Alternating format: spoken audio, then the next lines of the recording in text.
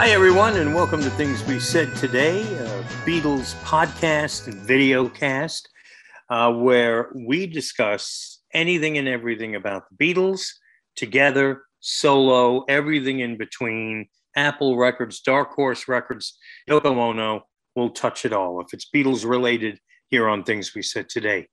My name is Darren DeVivo. I'm from WFUV Radio in New York City, a non-commercial radio station in New York City at 90.7 FM and 90.7 FM HD2. And I've been on the air at WFUV, not quite, but almost 40 years. In fact, the 40th anniversary, actually, no, I'm still a couple of years away from my first 40th anniversary of my first show. But anyway, I've been at FUV forever. And it gives me great pleasure to be on this show with two of my friends, fellow radio veteran Ken Michaels, one of our hosts. He's been broadcasting a little longer than I've been.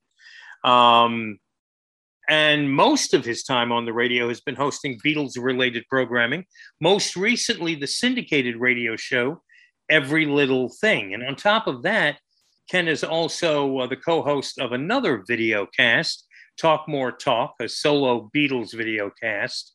And in addition to that, there's Ken Michaels Radio, which is his YouTube page, YouTube channel, YouTube page, where you could check out even more interviews and whatnot from Ken. So he's all over the internet.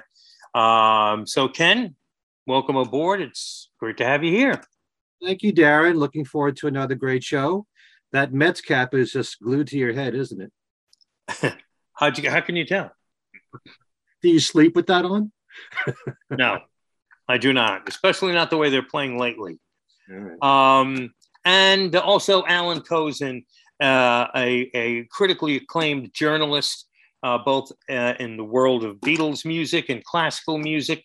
Right now, I think the focus is all on the McCartney Legacy, which is a book that Alan is co-writing with Adrian Sinclair. Volume 1 of the McCartney Legacy is coming at the end of the year. I can never remember the date, but I think it's in November.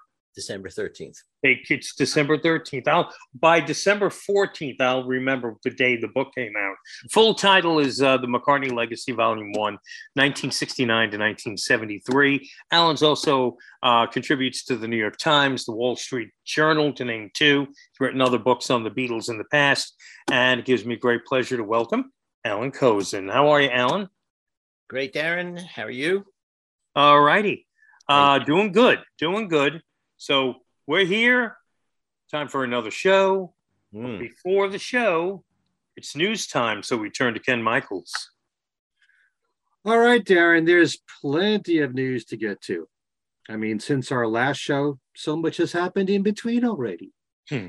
But we'll start with the Revolver box set, which now has a release date. It's official of October 28th. There will be various versions coming out, presented in special edition packages. There'll be a Super Deluxe 5 CD set, a Super Deluxe 4 LP set, a Deluxe 2 CD version, a standard 1 CD version, a limited edition picture disc, and a standard 1 album vinyl. Also digital. It'll be available digitally and for streaming. The Super Edition 5 CD set is selling for $139.99 on Amazon. You can pre-order it now. And the 4 LP plus 7-inch vinyl EP runs for $199. And yeah, so it is official, October the 28th. And from what I've been hearing, because there's a lot of complaints, no Blu-ray, no 5.1. There will be a Dolby Atmos, but that's only available for streaming. Is there anything else that you guys have heard about this?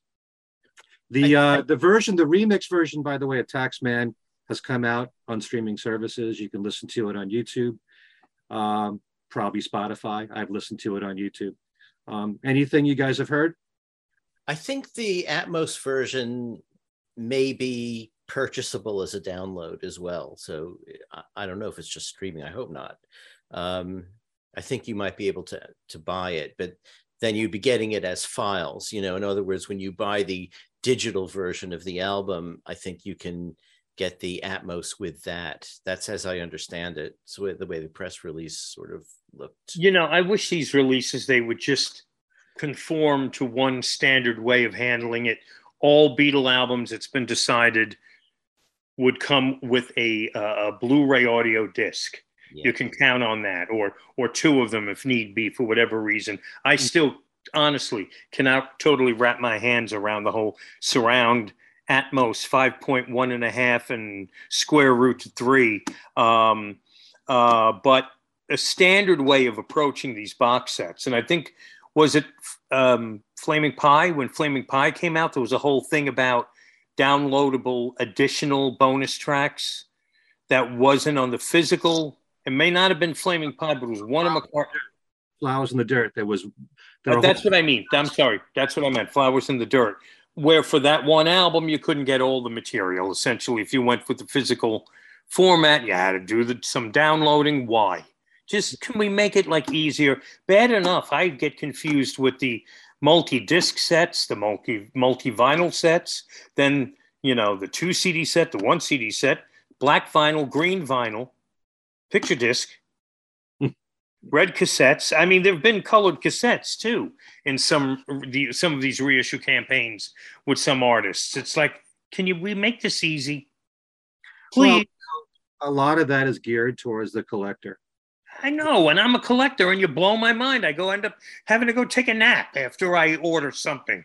I know it gets really confusing, but you know, there are those people who want the vinyl version, not because they're a collector, but because they prefer vinyl. But all the picture disc stuff and the colored vinyl and all that—that's all for collectors. And to me, the surround mixes has been pretty much the main events of a lot of these. For some people, yeah, it is. And I mean, the outtakes are okay. The outtakes are the main event, but in terms of the remix, for me, it's the surround rather than just the stereo remix. So, you know, I'm hoping that's downloadable. You know, and I think I talked about this last time. You can put the files on a thumb drive and put the thumb drive into the input slot of your Blu-ray player and play it through Blu-ray, because obviously my Blu-ray is hooked up for 5.1, but my computer is not, you know, so having them downloaded onto my computer doesn't really do me any good. If I don't have a Blu-ray disc, I need to have them on the files. And I've also discovered lately that only FLAC and possibly WAV files work, but the M4A files, which is what you get from, say, Apple, I can't play those through the Blu-ray player. So, you know, in a way, amplifying Darren's confusion about some of this stuff. You know, if you really want the surround mix, I hope they're making it available in a format that you can download and play. I don't mind having to download it. What I probably do sort of mind a little is that, you know, you're not download. If you buy the online version, it's not just, okay, you can get the surround mix to download. You're buying a package where you're getting, I don't know, the surround mix and the stereo mix and the mono, and I don't know what else you're getting, but you may already have bought those on CD and you really just want the surround mix. So you have to get things several times. And if you're like us, you're getting it on vinyl and you're getting it on CD, and somehow a download in collectible terms doesn't really seem the same to me as a physical product, you know? I think I figured it all out now. The 5.1, the Atmos, the Blu-ray audio disc is actually going to be the bonus when they put Get Back out on Blu-ray again. The bonus material will include the Revolver surround mix. So that's why they're doing it this way. You got it, Darren. All right. I'm going to take a nap now, guys. See ya. Now, the only thing that I don't understand is that for 5.1, how do you handle the more simple productions of the Beatles where you have less instrumentation, where you're not going to get something different in all 5 channels? Right. I mean, something like for no one. I mean, you've got a bass, you've got keyboard, you got drums, and you got a French horn. Yeah, you can put they do things with ambience. First of all, sometimes the back channels are mostly ambience. This is the problem. This is the case with the McCartney. I finally got the 3 McCartney albums in a format I can play through my Blu-ray player. Mm. And the first McCartney album, I mean, there are certain things like, Carina Crore and Maybe I'm Amazed, where the surround mixes, they have a lot to work with. But, Lovely Linda, there's not much you can do. So that one is quite a simple surround mix. It's not, you're not dazzled by stuff coming from the back of you and front, it's just you're enveloped in it. That's kind of all it is.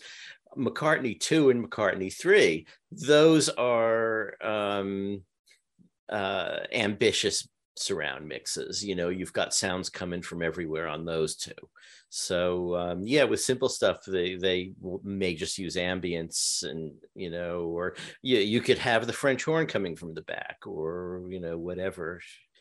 They're not, Giles tends not to be a really gimmicky surround mixer. So the idea of having the French horn coming from the back strikes me as something he probably wouldn't do, because he's thinking of ultimately really looking at the band on a stage, not so much sitting in the middle of everything happening where the French horn player might be behind you.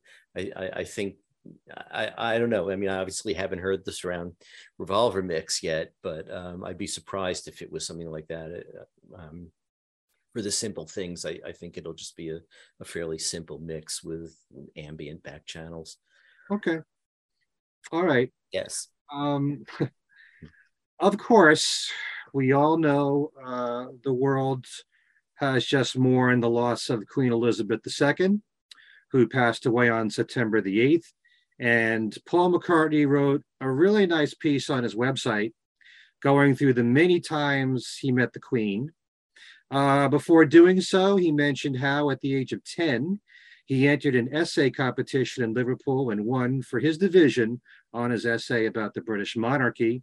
He also recalled that when the Queen was crowned, everyone on his street in Speke, Liverpool, got a television set to watch the coronation in what Paul called glorious black and white. Paul said he got to meet the Queen 8 or 9 times. The Beatles received their NBEs, members of the British Empire medals, before the Queen in Buckingham Palace on October 26, 1965. In December of 1982, Paul and Linda attended an event called An Evening for Conservation, and part of that included orchestral reworkings of Beatles songs, and Paul and the Queen chatted about them. In June of 96, the Queen attended the opening for Paul's Liverpool for Performing Arts, the same old school where Paul and George Harrison attended, and the Queen made a donation as well. The following year, 1997, it was a very proud day for Paul when he was knighted before the Queen. Paul also celebrated the Queen's Golden Jubilee by performing at the Party at the Palace concert held June 3rd, 2002. And on stage, he sang Her Majesty for the Queen. A decade later, Paul and his wife Nancy attended an event called Celebration of the Arts at the Royal Academy of Arts in London and met the Queen there. Paul also performed in front of the Queen for her Diamond Jubilee on June 4th, 2012. And the last time Paul and the Queen met was in 2018, when Her Majesty gave Paul the Companion of Honor Medal. Paul said that every time he met the Queen, he was impressed with her sense of humor and great dignity. And there will be a funeral this coming Monday, September the 19th. I wouldn't be surprised if Paul showed up.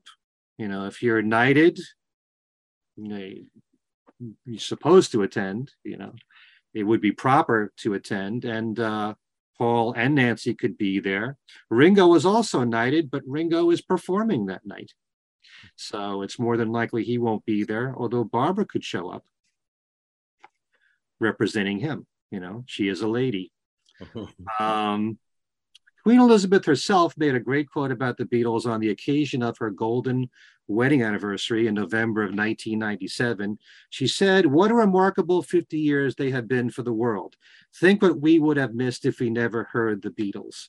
Of course, she wasn't doing the math right. It wasn't the 50th anniversary of the Beatles, but her heart was in the right place. She was referring to her marriage there. Paul McCartney appeared in a tribute to Taylor Hawkins in a concert that took place Saturday, September 3rd at Wembley Stadium.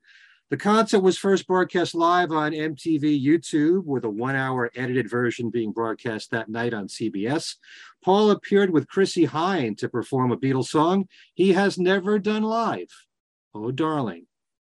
And that was with Paul and Chrissie sharing the lead vocals in a duet. Paul also performed Helter Skelter, though that song was not included in the CBS broadcast. Did you guys see this? Mm-hmm. No, I did not.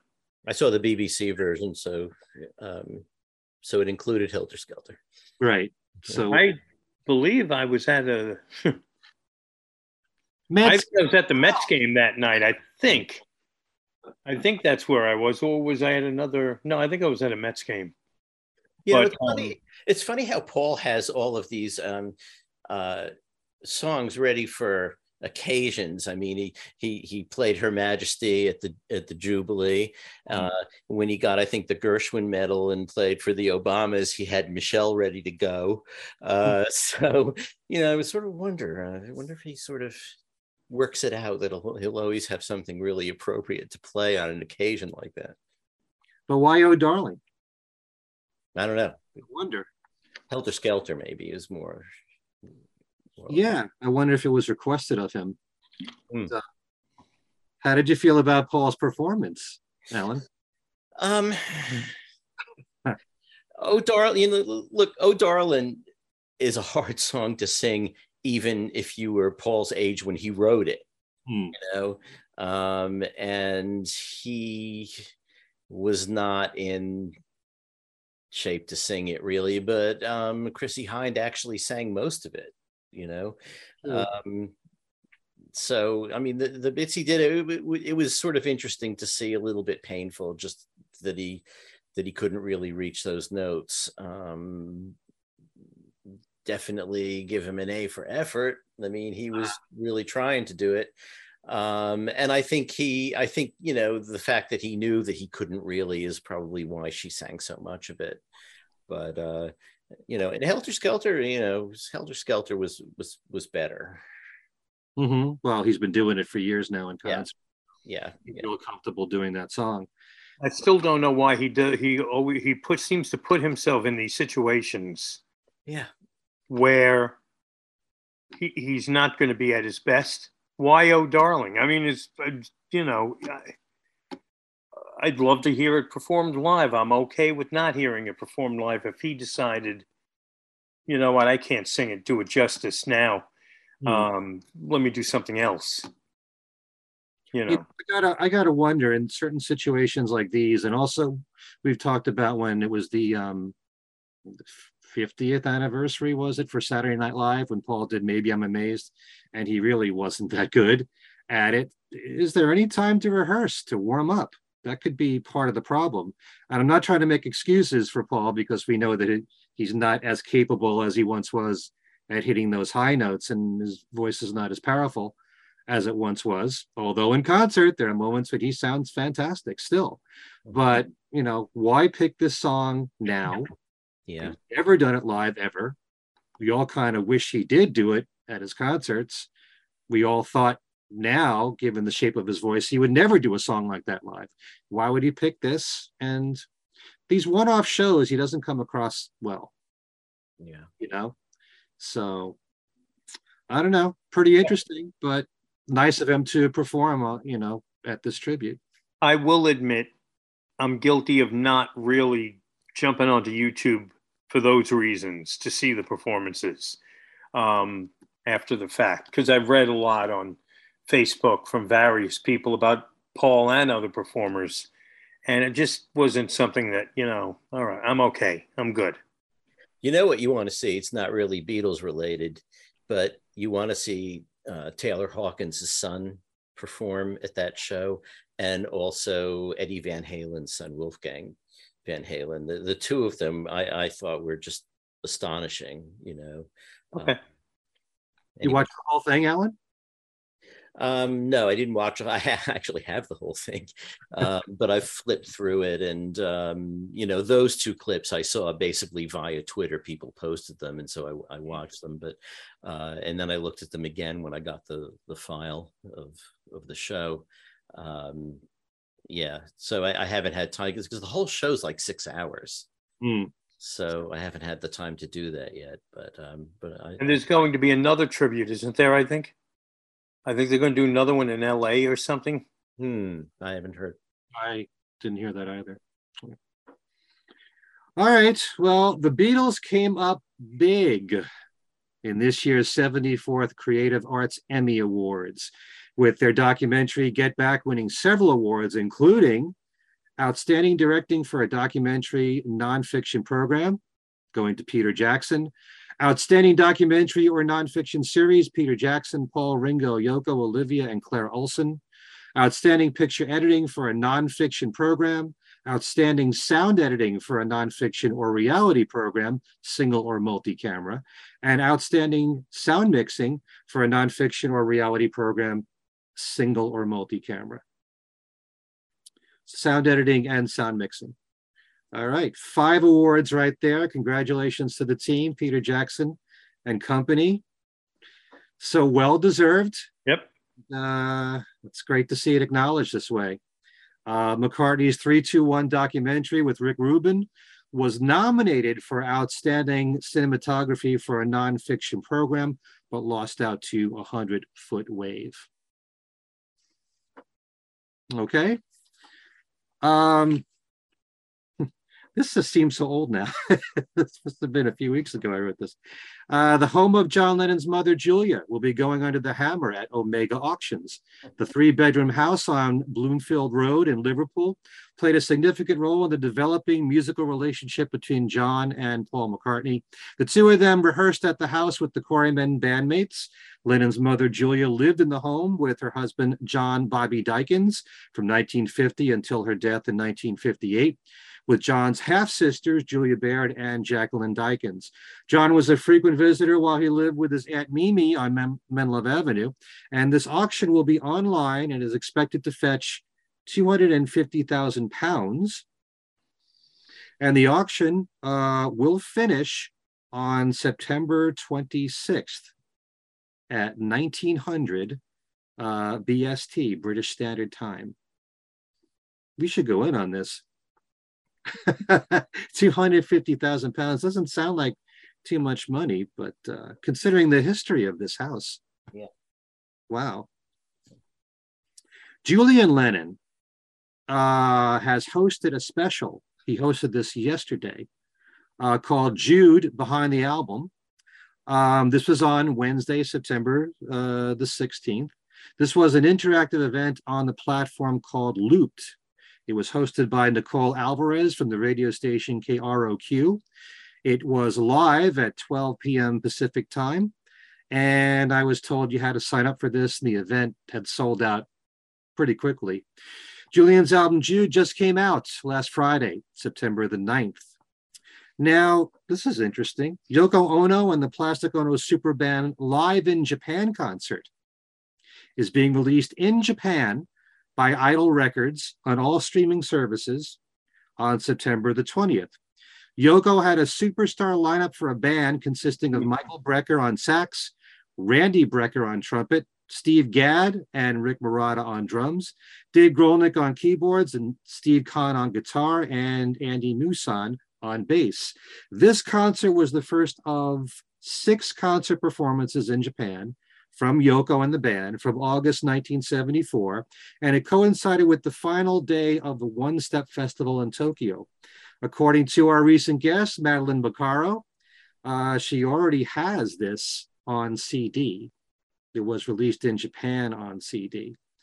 There's supposed to be a vinyl edition coming out on October the 28th. The actual title is called Let's Have a Dream 1974 One Step Festival Special Edition. and there is the possibility of a DVD release. Hopefully we'll find out more about this. I know that Madeline got her CD from someone that she knows in Japan who ordered it for her. Don't know about internationally how it's going to be handled. I saw it on Amazon last night and made a note for myself to either look into it more or find out exactly. I forget what the price was.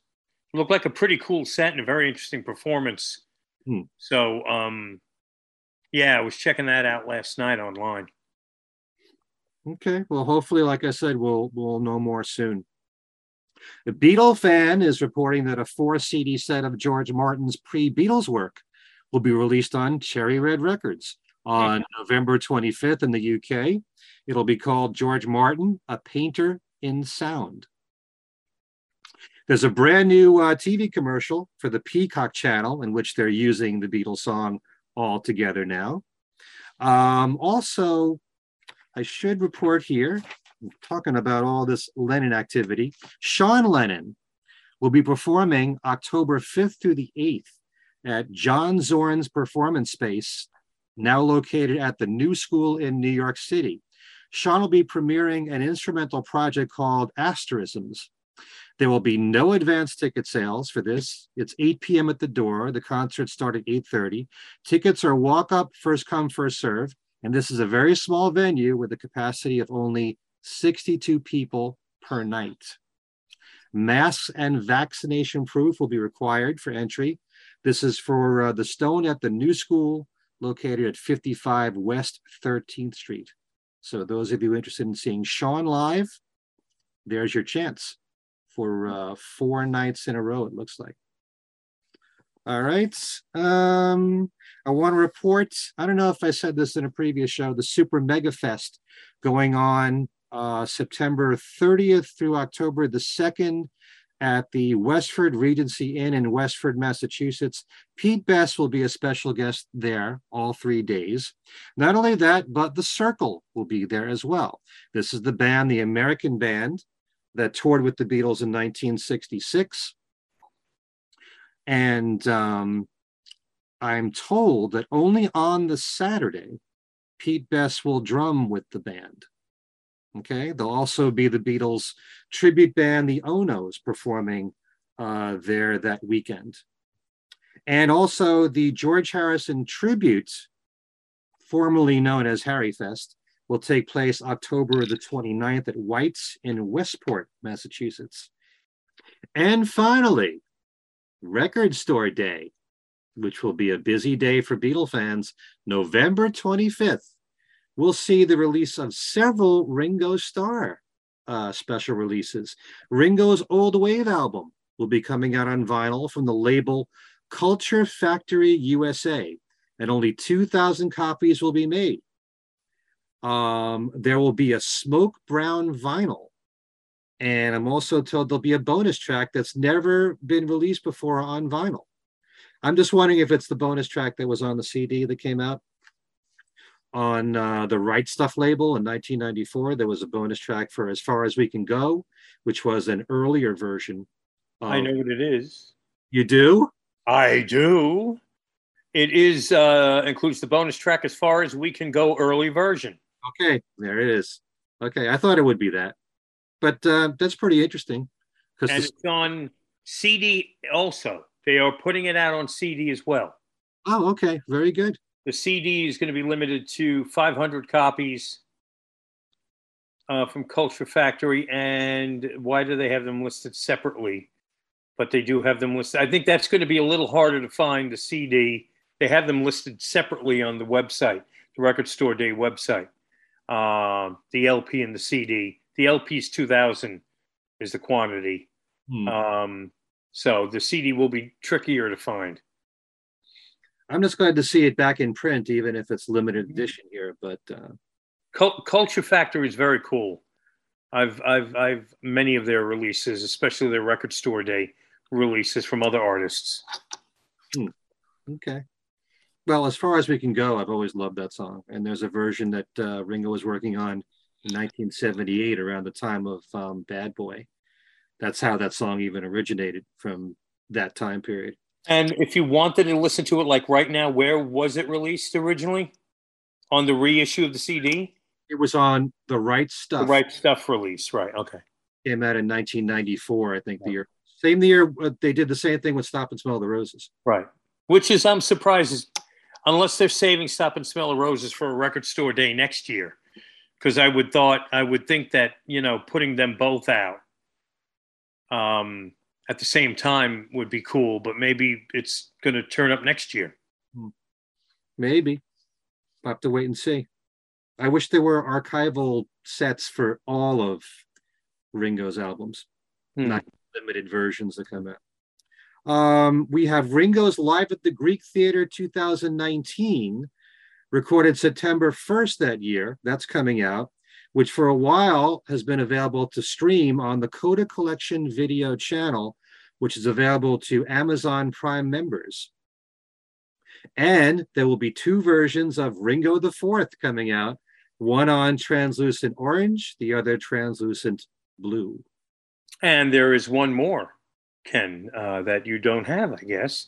And that is this, what looks like it's going to be a really cool compilation album on Dark Horse Records. A single LP called The Best Of, and I'm trying to make out the best of 1974 to 1977. It is going to be, I want to see if it's on colored vinyl. It doesn't say, but it's going to feature a couple of Ravi Shankar songs, 2 from Splinter, 2 from Attitudes, that's side 1. Flip to side 2, 2 from Stair Steps, 1 solo Kenny Burke, 2 from Henry McCullough, and the last song will be, how is it said? Is it Jiva or Jiva? Jiva, I believe.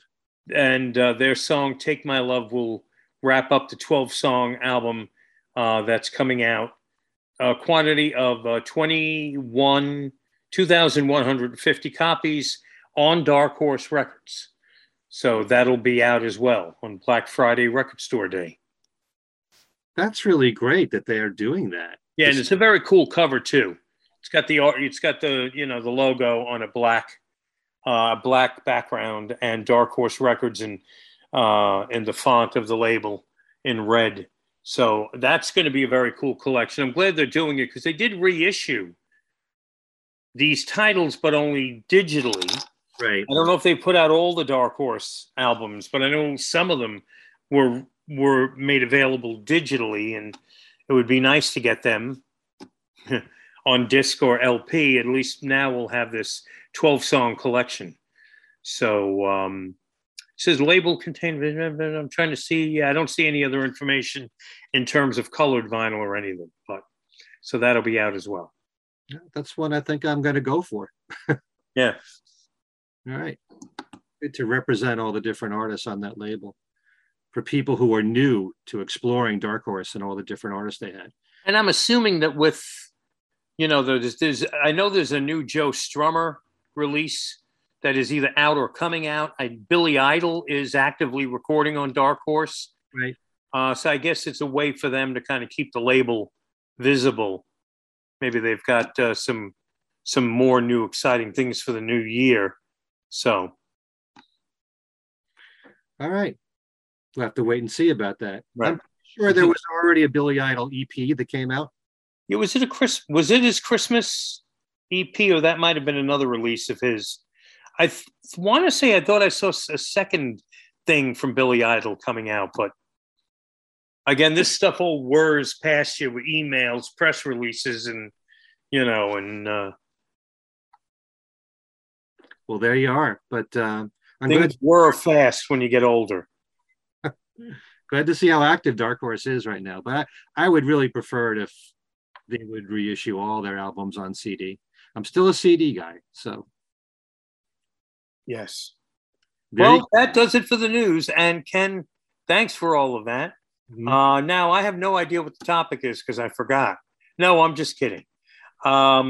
Today's show is going to be a spotlight on the years that we think are the pivotal years of the Beatles' solo period, starting, I guess technically you could say starting in 1968, but really starting in 1970 onward.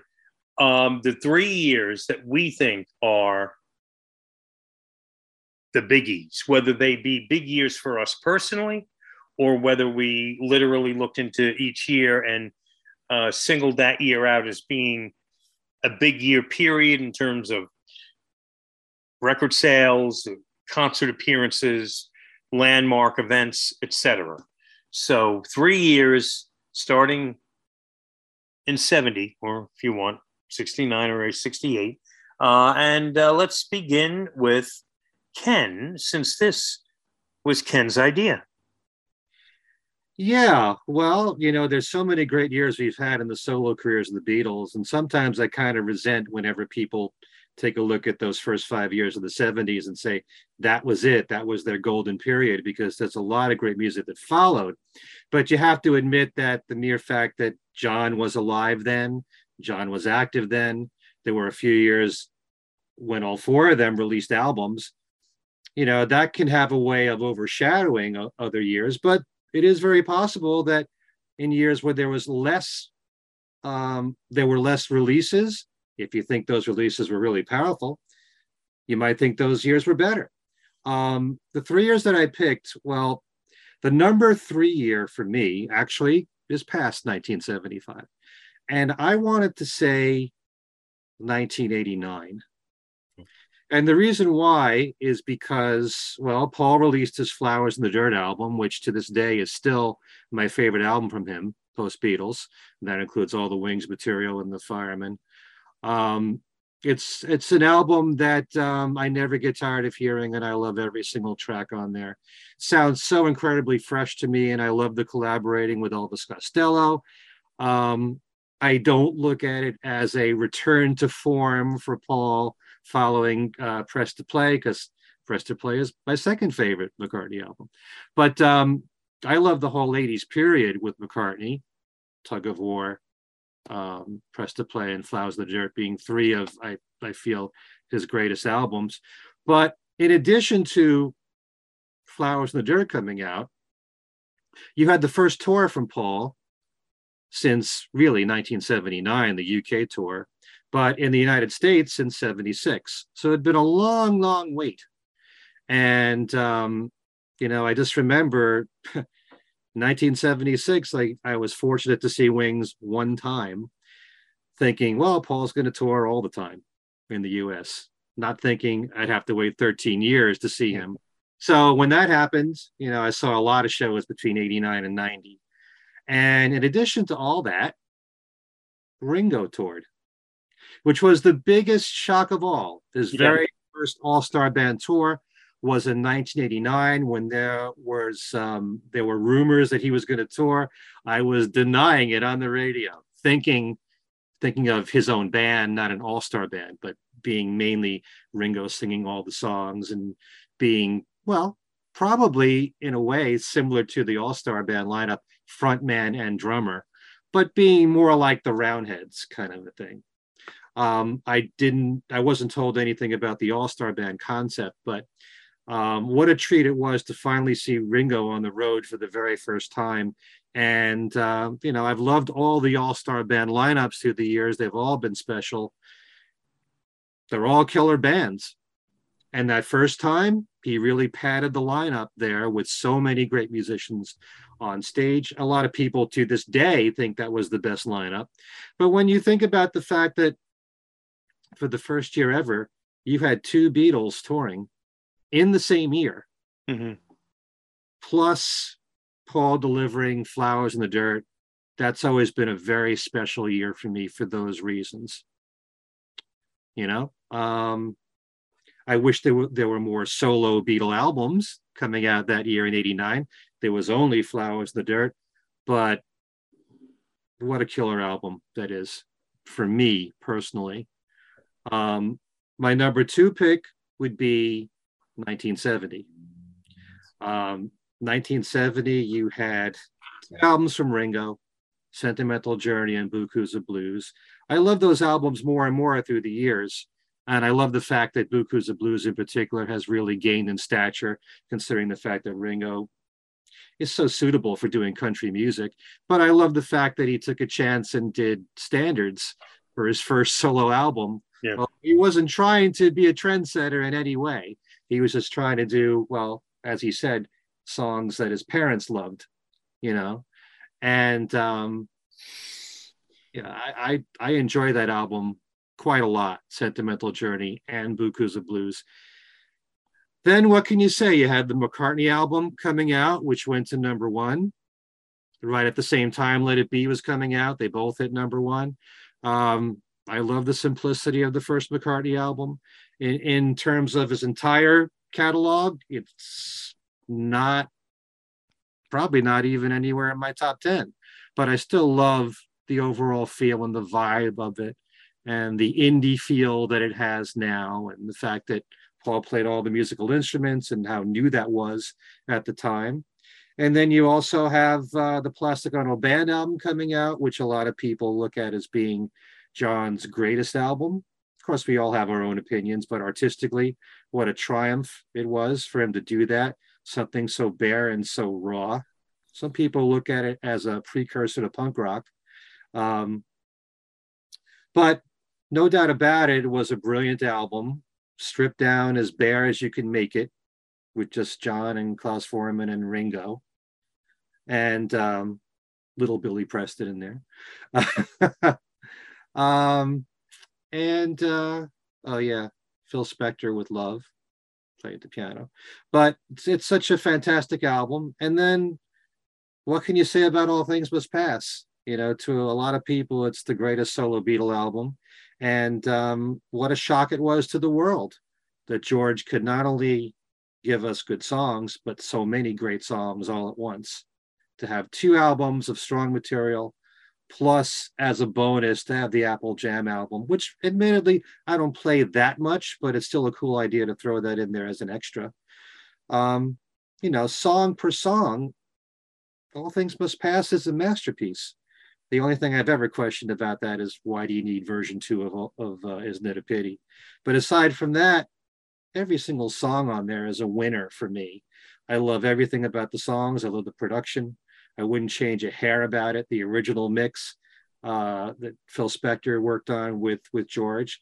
When you think about it, 5 albums all in 1 year from the solo Beatles, plus you had the Let It Be album coming out. That was a tremendous year in terms of their creative output.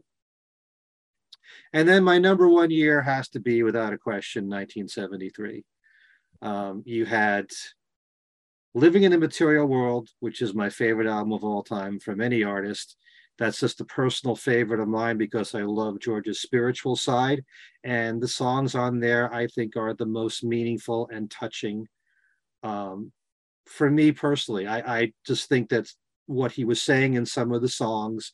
I mentioned this before, like Be Here Now and The Light That Has Lighted the World and Who Can See It. Those are unbelievable songs for me that it's hard to surpass those in my mind with what George was saying in the song. I love the production on the album. I love George's vocals and how he delivers on every single song. His slide guitar work is impeccable, like it always was. But that is my favorite album, period. You've got 2 albums coming out that year from Paul with Wings. You had Red Rose Speedway and Band on the Run. And sandwiched in the middle of that was this single called Live and Let Die. I mean, 2 #1 albums from Paul, a song that became a classic hit for him with Live and Let Die. Band on the Run coming out at the end of the year.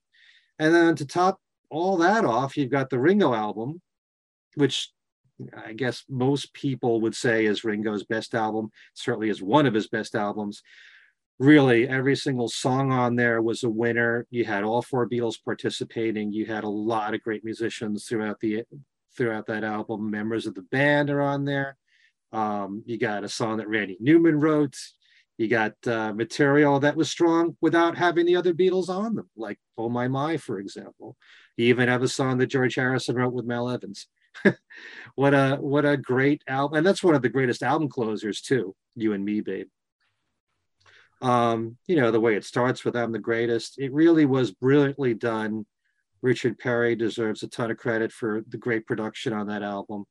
Hard to top "Photograph," could easily be the best single Ringo has put out, or even, I might even call it the best single any of the solo Beatles ever put out. It's such a masterpiece. And then you've got John Lennon's Mind Games album, which I think is the most underrated of all of his studio albums. And I like every single song there on Mind Games. I think it's really solid all the way through. It's so overlooked. There are gems on there like Out the Blue and I Know, I Know. I love I Sue Sen and You Are Here. And the title track to me is a fantastic single. Love the production on that. Very Phil Spector-esque, I think. But when you put all those albums together, another year with 5 solo Beatle albums, it's just that I think that overall, in terms of quality, 73 was the best year in terms of output from all of them. 1970 ain't shabby either, but 1973 to me will always be the best. And there's so many really good years after 1975, but I wanted to make sure 1989 was represented in some way. It's just so special to have 2 Beatles in the same year touring, and first time ever for Ringo. And those are my 3. I wish that we had some effects that we could play here, because I was going to start fading up Frank Sinatra's "It Was a Very Good Year" behind you as you were wrapping up there. So Ken goes with 1973 as his number 1 year. 1970 is his number 2 year, and his third, 1989. So let's see what Alan has. I didn't rank my years. I just did them chronologically. And I am not at all surprised that my years are 1970, 1973, and 1989. Oh, no. But yeah. Are they really? Yeah. Yeah. I think I can add some stuff, however, because I also looked at them as, not just what the releases were, but what the years were for the former Beatles. So I don't end up repeating what Ken said. I'll say the stuff in between. So, you have McCartney doing McCartney. I mean, 70 was, it was an incredible year for material, as Ken said. It was also a traumatic year for them, because that was, all the battling about Klein and splitting up and all of that. It was very tough.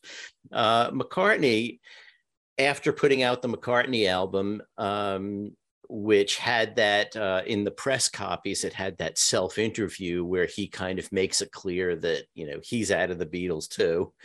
And that caused the whole, furor of, Paul quits Beatles, and then John being upset that Paul announced it first when John wanted to, and but had honored Alan Klein's request that they not talk about it for a while. And Paul decided, okay, well, it's been a while, so I'm talking about it. What happens? Paul, as soon as that album comes out, hightails it up to Scotland and spends the spring and summer there. Really doesn't even go back to London. He then, at the end of that year, goes to France with Linda and their girls, and then they get on a ship and they come to New York and they start working on Ram. So apart from, looking at the McCartney album is what he's doing, in that spring and summer of 1970, he wrote and recorded demos for like 30 some odd songs. I mean, it was an incredible bumper crop. And if you look at it after John's announcement that the Beatles have broken up, and he goes up to Scotland, and he's just devastated. I mean, all he really comes back with are the lovely Linda, which he even admits in the press release that came out with McCartney is not a finished song. He described it as a trailer. And he intended, at least he said at the time, to finish it and, record it again at some point, but this is kind of the trailer. So he's got that, and then he's got, That Would Be Something, which also is, it's more of a song than Lovely Linda, but it's still not that much of a song. He comes into himself as he's recording the McCartney album, comes up with Maybe I'm Amazed, comes up with Creena Crowry, other things. And, some of those things are really just jams with himself that he turns into songs, or experimental things like Glasses. He manages to come up with an album. After that, goes up in the spring and summer, he's got like 3 albums worth of stuff that he's written and recorded these demos for, then gets on the ship and starts working on Ram. So if you look at, the calendar for me, he's working on Ram from October until the end of the year. He got really a bunch of Ram done, and, maybe not, the songs weren't absolutely finished, but he recorded quite a few of them. Also wrote Dear Boy during that period. And a bunch of songs that ended up on Red Rose Speedway. So 1970 for Paul, traumatic time, but an incredibly productive time. And then we've got John Plastic Ono Band, George All Things Must Pass, Ringo with Sentimental Journey and Books of Blues, and Ken basically said it. I've got nothing to add about those. For 73, yes, we have Ringo and Photograph in Year 16, and we have Living in the Material World.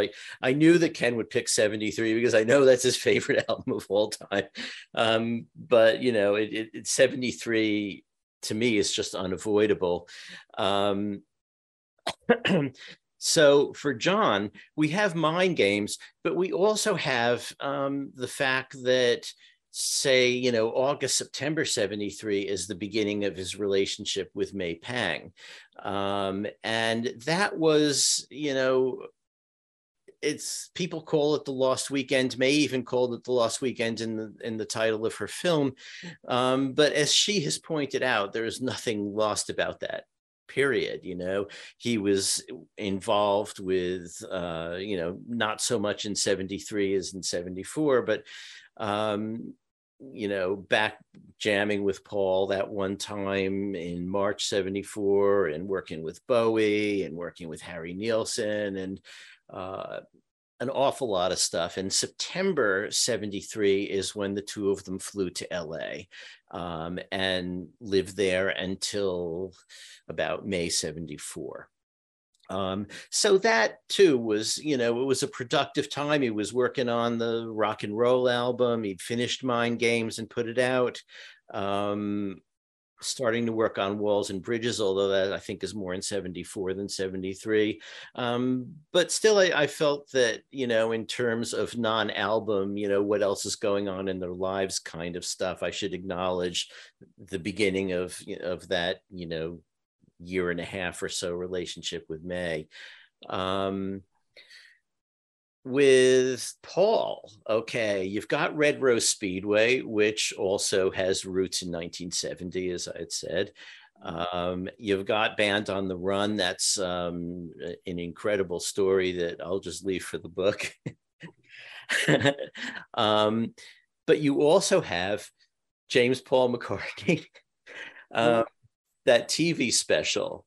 Now, there are things about that TV special that, you slap your forehead watching, dance routines and things like that. But on the other hand, that dance routine, Gotta Sing, Gotta Dance, that is a Paul McCartney song that is not available anywhere else. Also, in the British version, in the bit at the beginning where he's sitting on a bench playing, and Linda's photographing him, he played Bluebird. It was cut out of the American version, but, British listeners got to hear Bluebird for the first time. That was going to be on Band on the Run. That wasn't recorded yet. Let's see. He played yesterday in there, which is the first time we see him doing a Beatles song. At the show that it's, at the end, there's a Wings show. We only see a little bit of that Wings show, but it was, maybe a 70-minute show or so. And they did a version of Long and Winding Road. That didn't make it into the TV show, but it's kind of interesting. You see Paul beginning to head back towards reclaiming his Beatles catalog. And why is he reclaiming his Beatles catalog? Because in March 73, the Beatles Apple contract with Alan Klein lapsed, and the others decided not to renew it. And even in John's case, to admit that Paul was right. So 73 is kind of big in that way too. And in addition, and we also have Live and Let Die, but in addition, he did his first, with an asterisk, UK tour. And the asterisk, of course, is because in 72, they had done that university tour, but that was an unannounced tour. And basically they drove around and stopped in at universities and said, want to hear us play, and did the tour that way. But this was a formal tour, announced in advance, tickets available in advance, programs printed up. And in fact, it was kind of an interesting thing because they played with Brinsley Schwarz as second build. And they also had, in between Brinsley and Wings, they had sort of a husband and wife juggling and dog act. Yeah. And, so, Paul wanted it to be like a variety show kind of thing, which was also what he had in mind for James Paul McCartney, the television show. So, again, we've got apart from the couple of albums coming out here and there from each of the, Ringo, George, John, and Paul's two albums, we have all of that other stuff for Paul, and some other stuff for John. So that brings us to 1989. And so, yeah, Flowers, Paul's first tour since 76. 79. Ringo's, 79. Oh, well, 79 in England. Right. Forgot. And it could have been 80. If he had managed to tour Japan. For Ringo, Ringo and George, this will strike you as eccentric given the way I've generally speaking trashed compilation albums over the years here on this show. But in 1989 from George, we have Best of Dark Horse, which also had two new tracks on it, Poor Little Girl and Cockamamie Business. So that's at least a little bit more new music from George. I'm really picking 1989 for the Paul and Ringo stuff, but I was looking for what else was going on. And for Ringo, he didn't have an album coming out before that tour, but he did have Starstruck, which was a greatest hits album. So there's at least those two. For John, I'm kind of stuck because there were no big John releases in 1989, but the very end of 88, and so we can say it kind of spills over into 89 feeling wise. First of all, there is the greatly reviled, for good reasons, The Lives of John Lennon by the dreaded Albert Goldman.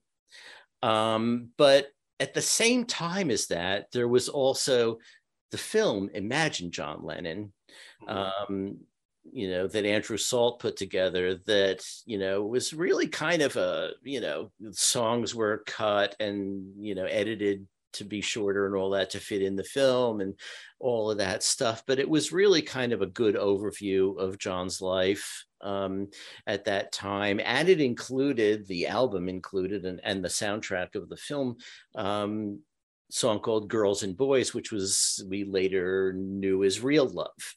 The Beatles added their stuff to it. So So there's and it's really 88, but it's close enough to the end of 88 that it's actually in the Jewish year that would have corresponded with 1989, just after Rosh Hashanah.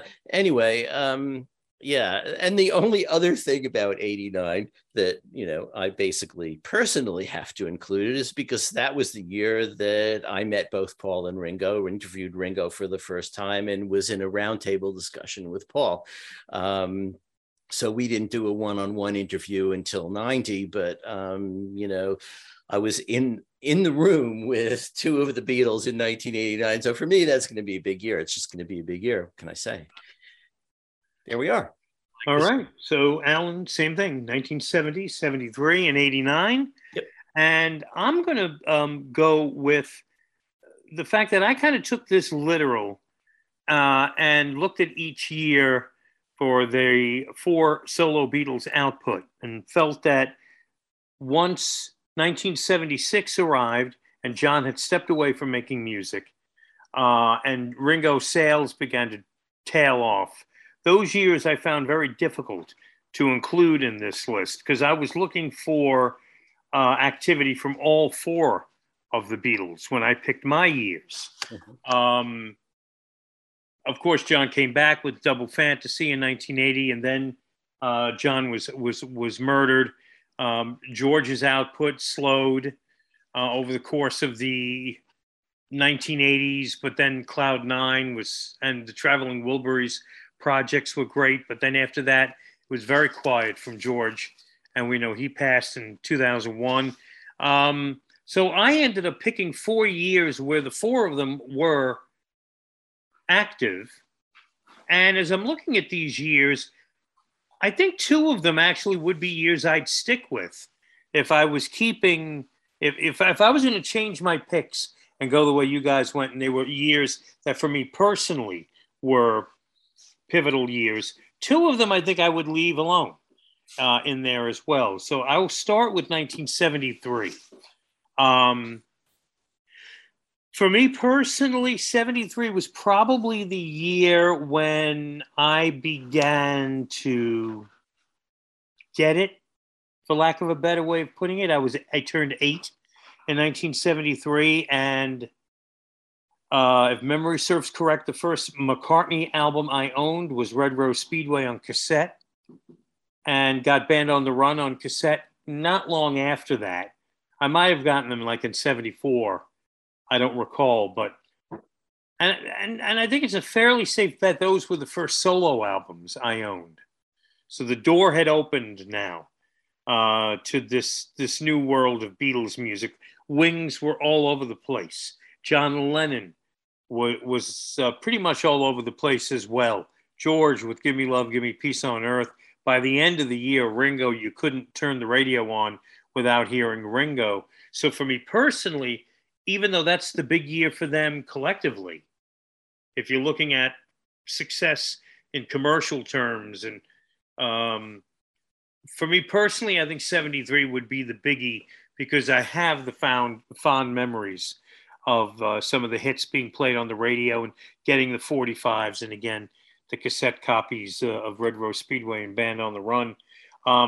Not solo Beatle related, but I don't think either one of you mentioned that the Red and Blue albums came out in 73, which was sort of a cherry on top for me. I think again, probably a year or 2 later, I got many of these records. But 73 is set up to basically be the year. And it was also probably has my favorite music and some of the first things that I really was able to sink my teeth into as I got older, now 8 years old. So I really can't elaborate any more than you guys did with rundown of what came out there during those years, except, and I don't know if really anyone cares, some of the personal recollections that I have, like seeing My Love in a jukebox in a neighborhood pizzeria, one of those old jukeboxes we could actually see the record spinning around through a little window, and the Red Rose Speedway logo on the label, which I found just mesmerizing, and I don't know why that was, but and being different and playing the B-side. I was aware, I think, that the Mess was, I don't know if I knew on non-album tracks. Probably didn't, which makes me wonder if I had the cassette maybe earlier than I did, because the Mess, I'd play it and I kind of, oh, it's live. That's kind of different. Mind Games was Power to the People probably was my first John Lennon song. It's the first single I owned of John's. But Mind Games is one of my favorite all-time Lennon tunes. And even at 8 years old, that resonated with me. Even the B-side, Meat City, was kind of fun. And that's another one of my all-time favorite Lennon songs because of that single that came out in 73.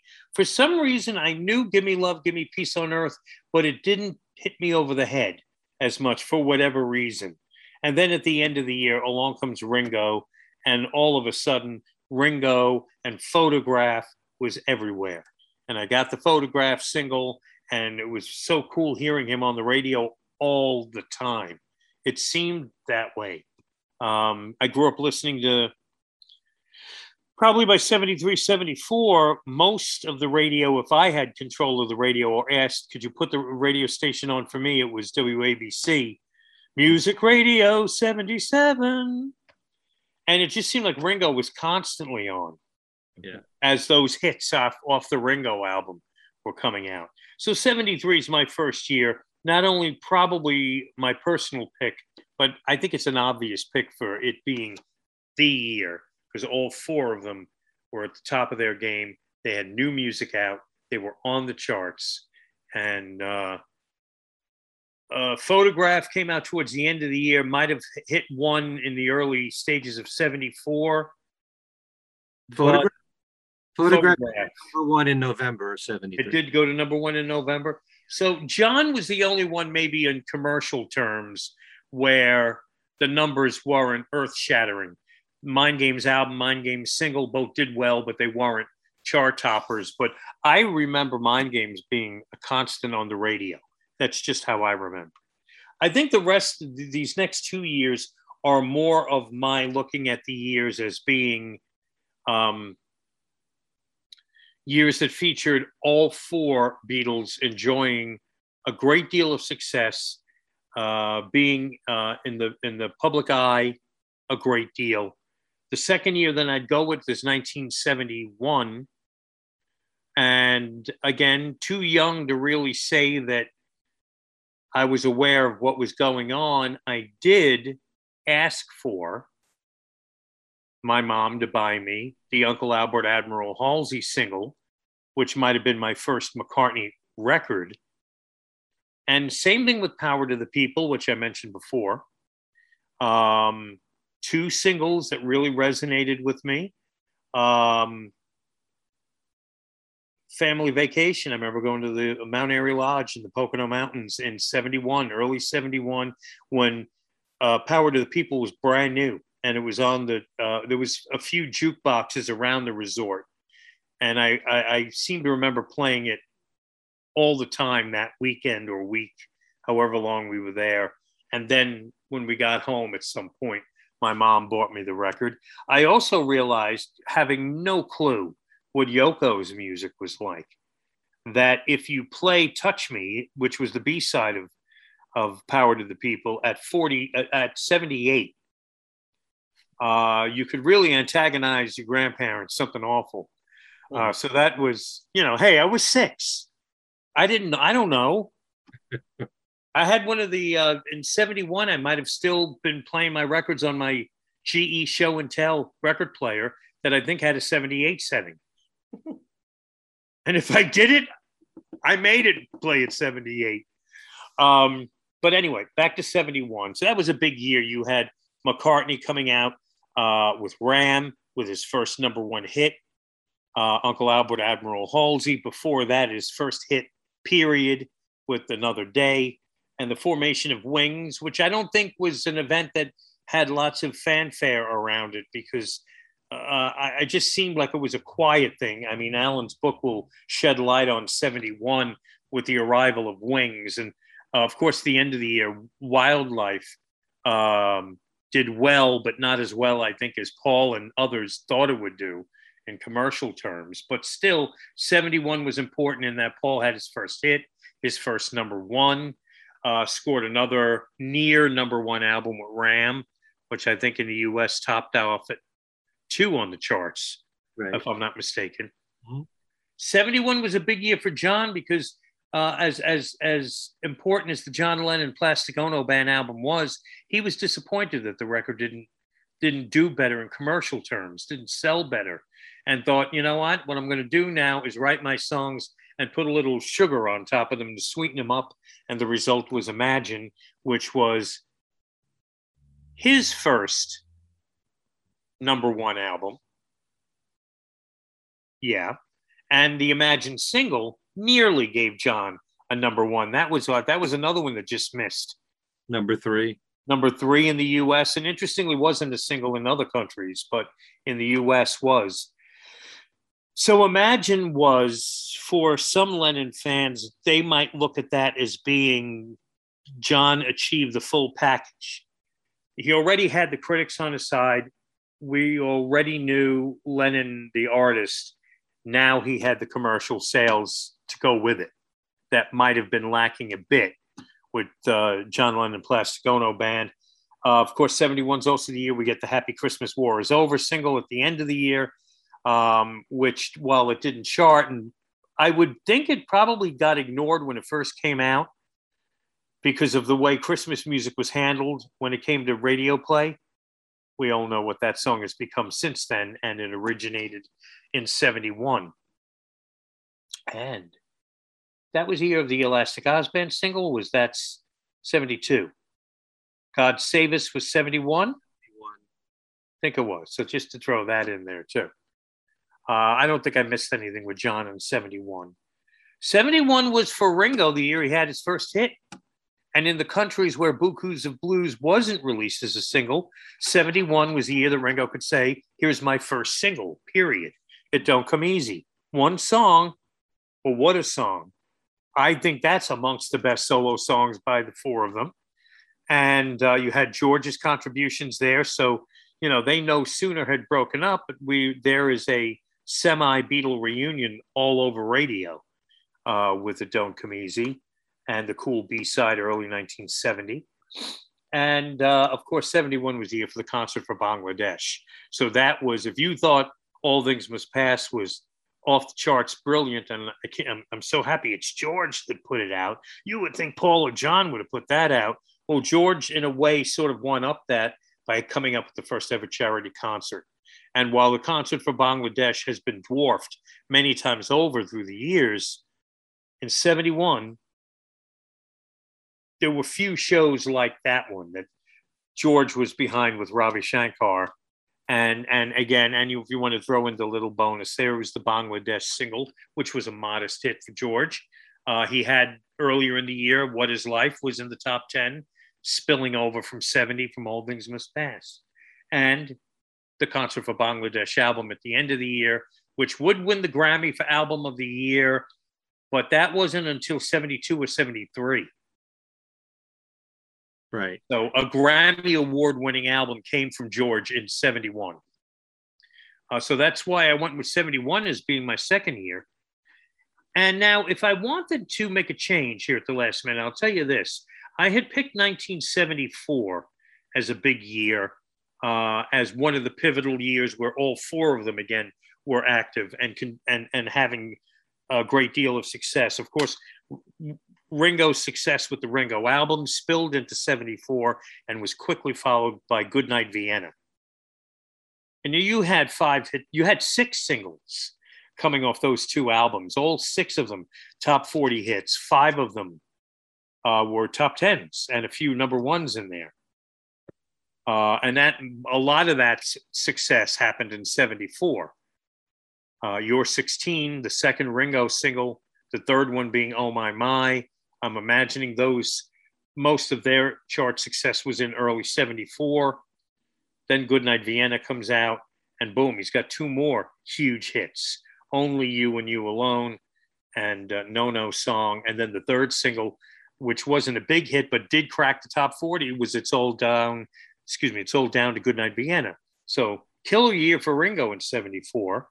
A little bit less of an extent for Paul, but again, Band on the Run success was spilling into 74. Jet was a top 10 hit in early 74. Band on the Run became a number one. The flip side, no, what am I thinking of here? No, I'm thinking of then later in the year, Junior's Farm comes out, another top 10 hit for Wings. The B-side, Sally G gets a little love, a little bit on the country charts. Mm-hmm. And then Paul gets to work at the end of the year, which we weren't quite aware of it, before the days of the internet with the next Wings album he starts working on. But still enough success there for Wings in 74 to go with Ringo's second straight big year. John gave us Walls and Bridges, which was accepted a little warmer than Mind Games. At least it sold a bit better. And John had his first album that had 2 singles lifted off it, which hadn't happened yet. Whatever Gets You Through the Night was the big number one. And then number 9, Dream, cracked the top 10. And that was the first time John had 2 singles. So Paul, Wings, George, a lesser year for George, but still he had a record. He had Dark Horse. So that was going to be the third of my 4 years till I thought, well, personally, I might want to swap that out for 1976, the year I turned 11, the year that Wings they were successful before that, but to me, 76, they exploded everywhere. You'd hear Wings when you went in the men's room. To me, in 76, between Silly Love Songs, Let 'Em In, then all the news alerts and news stories about the Wings Over America tour and the triple album coming out at the end of the year. So for me personally, I might be inclined on that alone, putting 76 in my top 3. And I really got into George's music with 33 1/3. Liked what I had heard before it. 33 1/3, I think, was the first current George Harrison album I purchased. And to this day, I actually like it more than all of George's albums, a smidge more than All Things Must Pass, probably because it's a bite-size version. So my years were 73, 71, and then sticking with that logic, 74, or throw in a personal year in place of 74, 1976. But I felt it was necessary to have some significant presence from all 4 of them, and we all know that we didn't get many years like that. So that's the deal. That's the years that knocked us out. 89 was a year I loved because, of course, now I'm much older. I'm a man.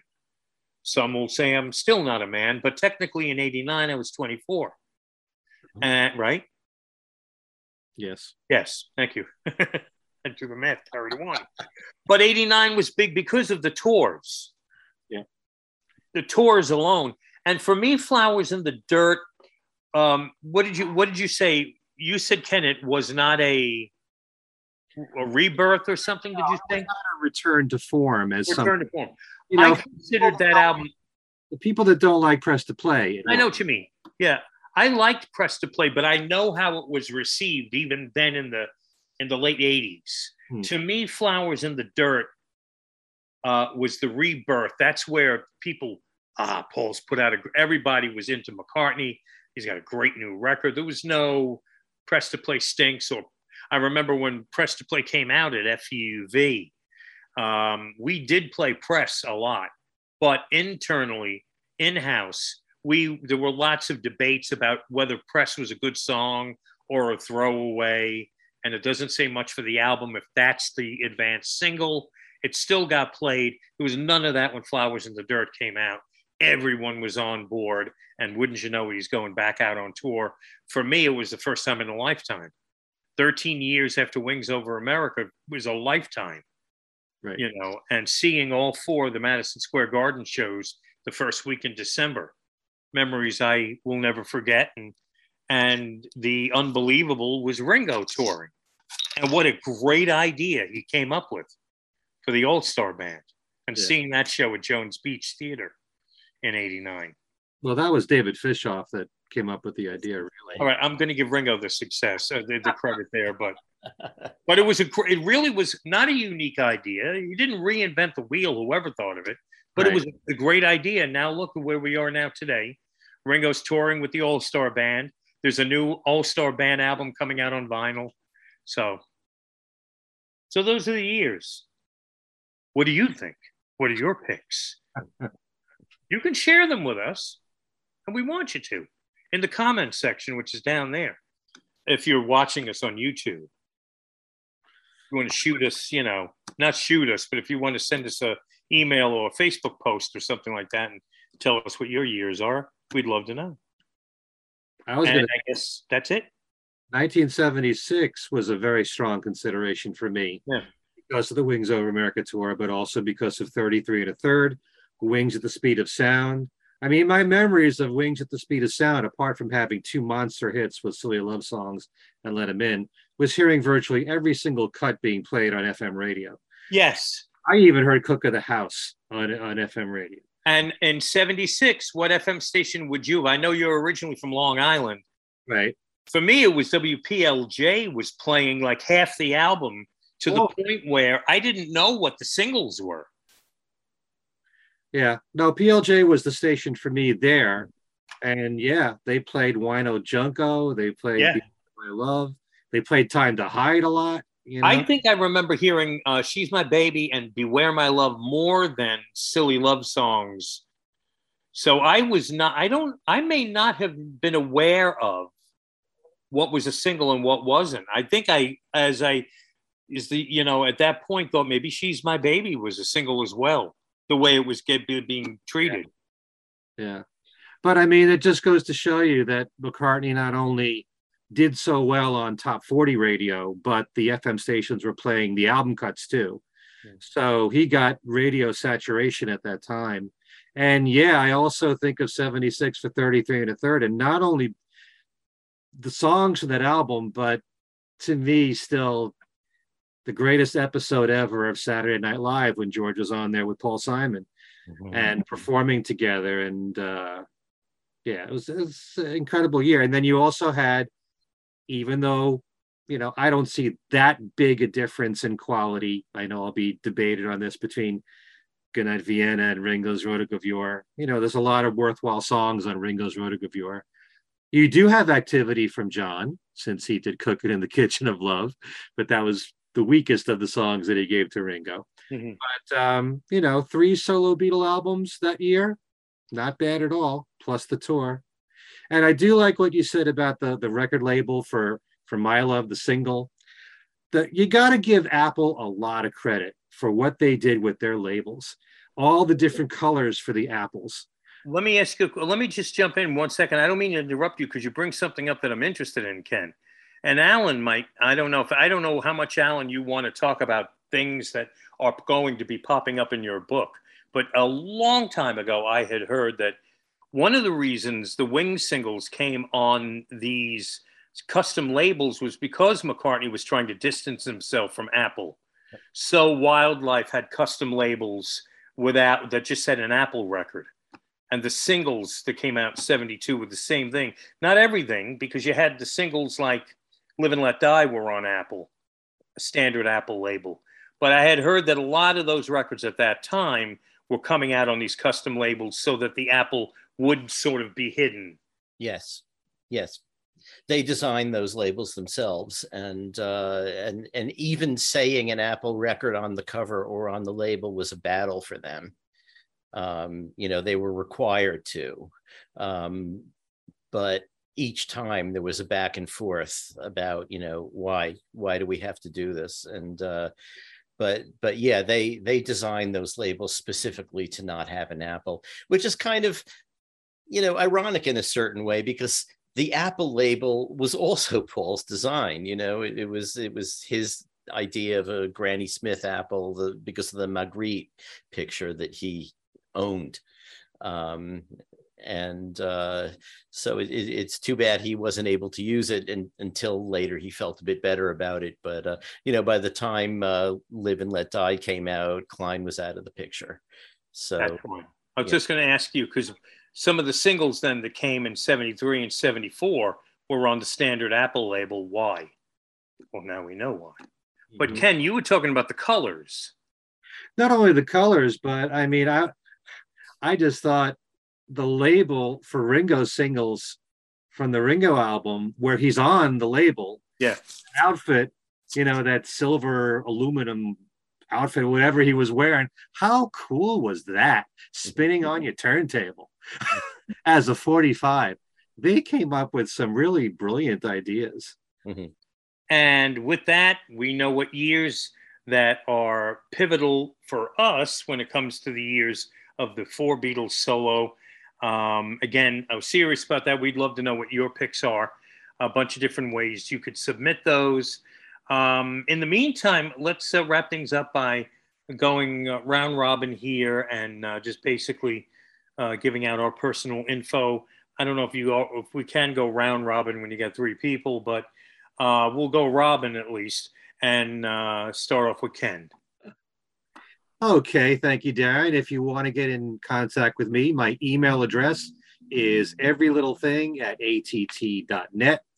You do have my website, which is kenmichaelsradio.com, which has loads of audio interviews with Beatle people and weekly Beatles trivia. In fact, if you get to hear or watch this show in time during this week, I have a Beatles and Queen Elizabeth trivia question for this week.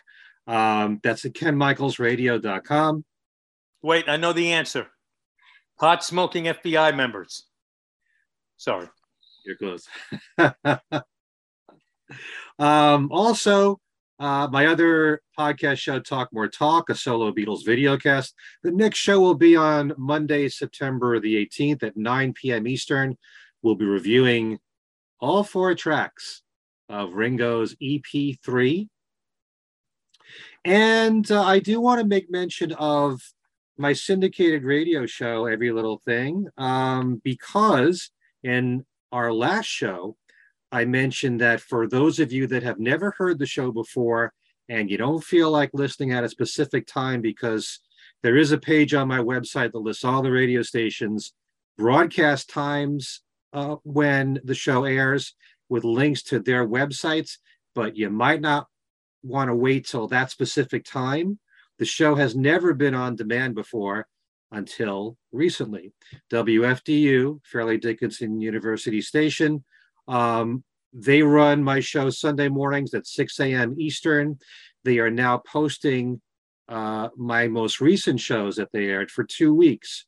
So there's 2 shows there on their recent archives page, and we're going to have that in our description box. If you'd like to listen for the next 2 weeks, you got 2 shows there to listen to whenever you want.